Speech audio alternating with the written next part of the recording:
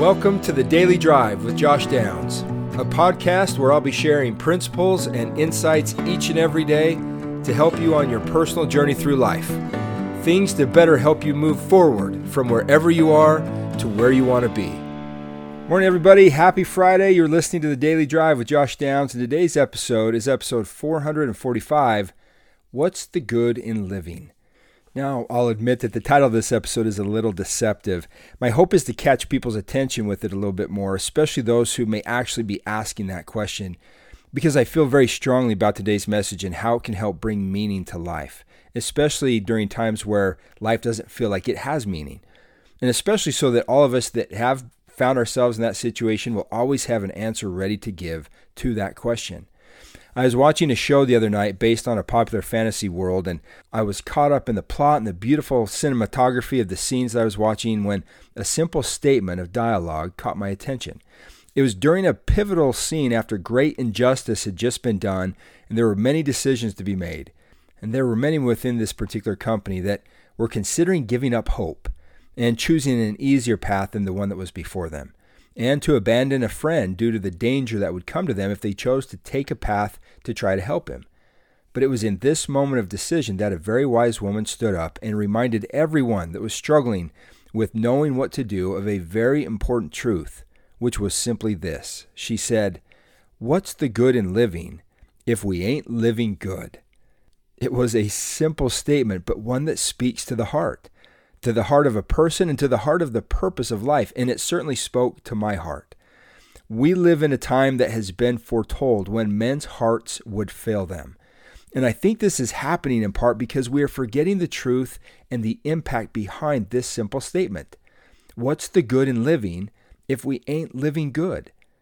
Quentin L. Cook, a leader in my faith, speaking of living good, said, "I wish to share some practical advice that may help you to be both happy and successful in achieving a meaningful life, which is often referred to as the good life, or I would add, living good."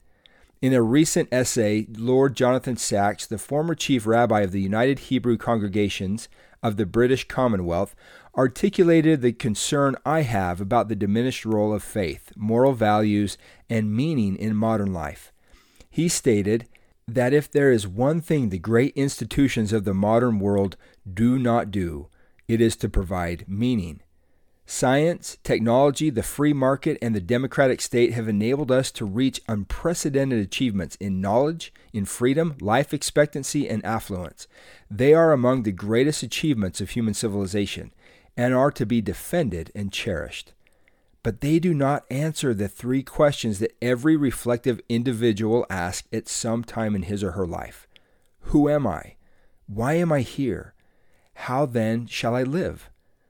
The result is that the 21st century has left us with a maximum of choice and a minimum of meaning.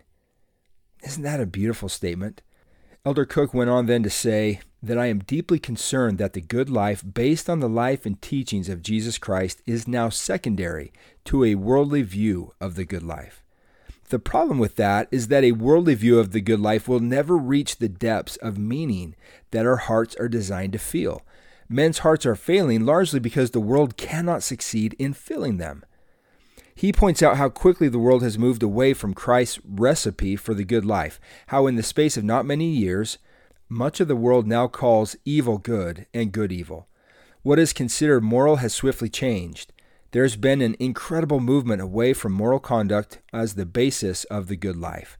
Some diminish Christianity by accepting the myth that in Christianity happiness is not about this life, but only about heaven. He then says, "I assure you that following the Savior brings happiness in this life and in heaven." He also points out that some challenges are not just about good and evil. Some require us to make choices based on what is best, not just what is good. David Brooks, in an editorial titled The Moral Bucket List, developed the concept that there are two sets of virtues, the resume virtues and the eulogy virtues. The resume virtues are the skills you bring to the marketplace. The eulogy virtues are the ones that are talked about at your funeral. Brooks correctly concluded that the eulogy virtues are much more important. Now, I'm going to share verbatim what Quentin Cook said next because I think it speaks to the heart of living good and the good life. He said that this concept of resume virtues and eulogy virtues hit him personally because he had an experience when he was in his mid-20s that had a profound impact on him. He said it involved the funerals of two good men that took place only a few days apart, and the account is true. But he says, I've changed the names and have purposefully been vague about a few of the facts. He said, I was 25 years old and had graduated from Stanford Law School and had just started employment with the law firm. He said, I spent my workday world with highly educated people who had amassed significant material possessions. They were kind and on the whole gracious and attractive people. He then said the church members that I associated with were much more diverse. Many of them had little material wealth. They were wonderful people and most had meaning in their lives. It was at this juncture that two older, retired men I had known for many years passed away. Their funerals were held only a few days apart, and I traveled to both funerals. I have decided to call one of the men Rich and the other man Faithful. Those two funerals are cemented in my mind because they clarified the significance of the choices all people have before them, especially the young. They also demonstrate the complexity of the distinction between the resume virtues and the eulogy virtues. Both Rich and Faithful served missions as young men. By all accounts, they were both dedicated missionaries. After attending college, their lives began to diverge. Rich married a beautiful woman who over time became less active in the church. Faithful married an equally beautiful woman who was completely active in the church. More than any other factor, this decision framed the remaining decisions of their lives. In my experience, he said, when couples remain true and faithful to the Savior and the eternal significance of the family, the eulogy virtues are almost always preserved. He said, I'll now share more about Rich. He had wonderful people skills and cared a great deal about people. He began employment with a major U.S. corporation and ultimately became president of that company. He had a large income and lived in a large, beautiful home set on spacious grounds. That is why I've decided to call him Rich. It would be fair to say that his career choices were not just good or better, but were the best. His family and church choices, however, were not so good. He was a good man and did not engage in personal choices that were in and of themselves evil. But his family choices and influence on his children focused almost exclusively on education and employment, essentially the resume virtues that are so valued in the marketplace. His sons also embarked on excellent careers. They did not, however, remain active in the church, and they married young women who were not members. I'm not aware of all the facts about his sons, but in each case, these marriages ended in divorce. Rich and his wife also became less active. They were primarily involved in high-profile social and community activities. He always considered himself a member of the church and was proud of his mission, but he did not attend church. He would from time to time contribute to church building projects and assist members in their careers. And furthermore, he was an influence for honesty, integrity, and goodwill in all the positions that he held. His funeral was held at a non-denominational chapel in the cemetery. Many top executives and dignitaries attended the funeral, including the governor of the state where he lived. Except for his children, grandchildren, and me, everyone attending was over the age of 50. It was on the whole a somber funeral. Basic principles of the plan of happiness were not taught, and little was said of Jesus Christ. Rich's life was based almost exclusively on resume virtues. Faithful's employment decisions were far less successful. His initial effort at a small independent business was thwarted when the business burned and he lost everything. He subsequently created a small business but could barely make his required payments. He had a small but adequate home. He enjoyed his work and his interaction with people. His career was good and certainly satisfactory, but not distinguished or what might be called best. It was not a resume virtues career. His family and church choices, on the other hand, were absolutely the best. He and his wife were completely active in the church. He served as called, often as teacher, attended the temple frequently, and was a faithful priesthood holder. He had wonderful relationships, especially with his large family and his many grandchildren. They were all well educated, but his main emphasis to them was on living a Christ-like life. In his retirement, he and his wife served a mission together. Though he faced trials, including the death of a son in World War II, he achieved satisfaction and joy throughout his life because of the purpose and meaning provided by his family and the gospel of Jesus Christ. His funeral in the church meeting house was large and joyful. People of all ages attended, including large numbers of grandchildren and young people that he had served. The plan of happiness was taught, and the Savior was at the center of the service. It was an exemplary, faith-filled funeral. The talks were about his character, kindness, concern for others, and faith in and love of the Lord Jesus Christ. He then said, I have indicated that these 2 funerals came at a defining time for me. I had served a mission and I loved the church. I was just starting my career and becoming impressed with those having material and occupational success. I realized that the choices that I was making would define my happiness in this life and determine the legacy that I would leave. I also realized the eternal significance of the choices that were before me. It was clear to me that choices have eternal significance.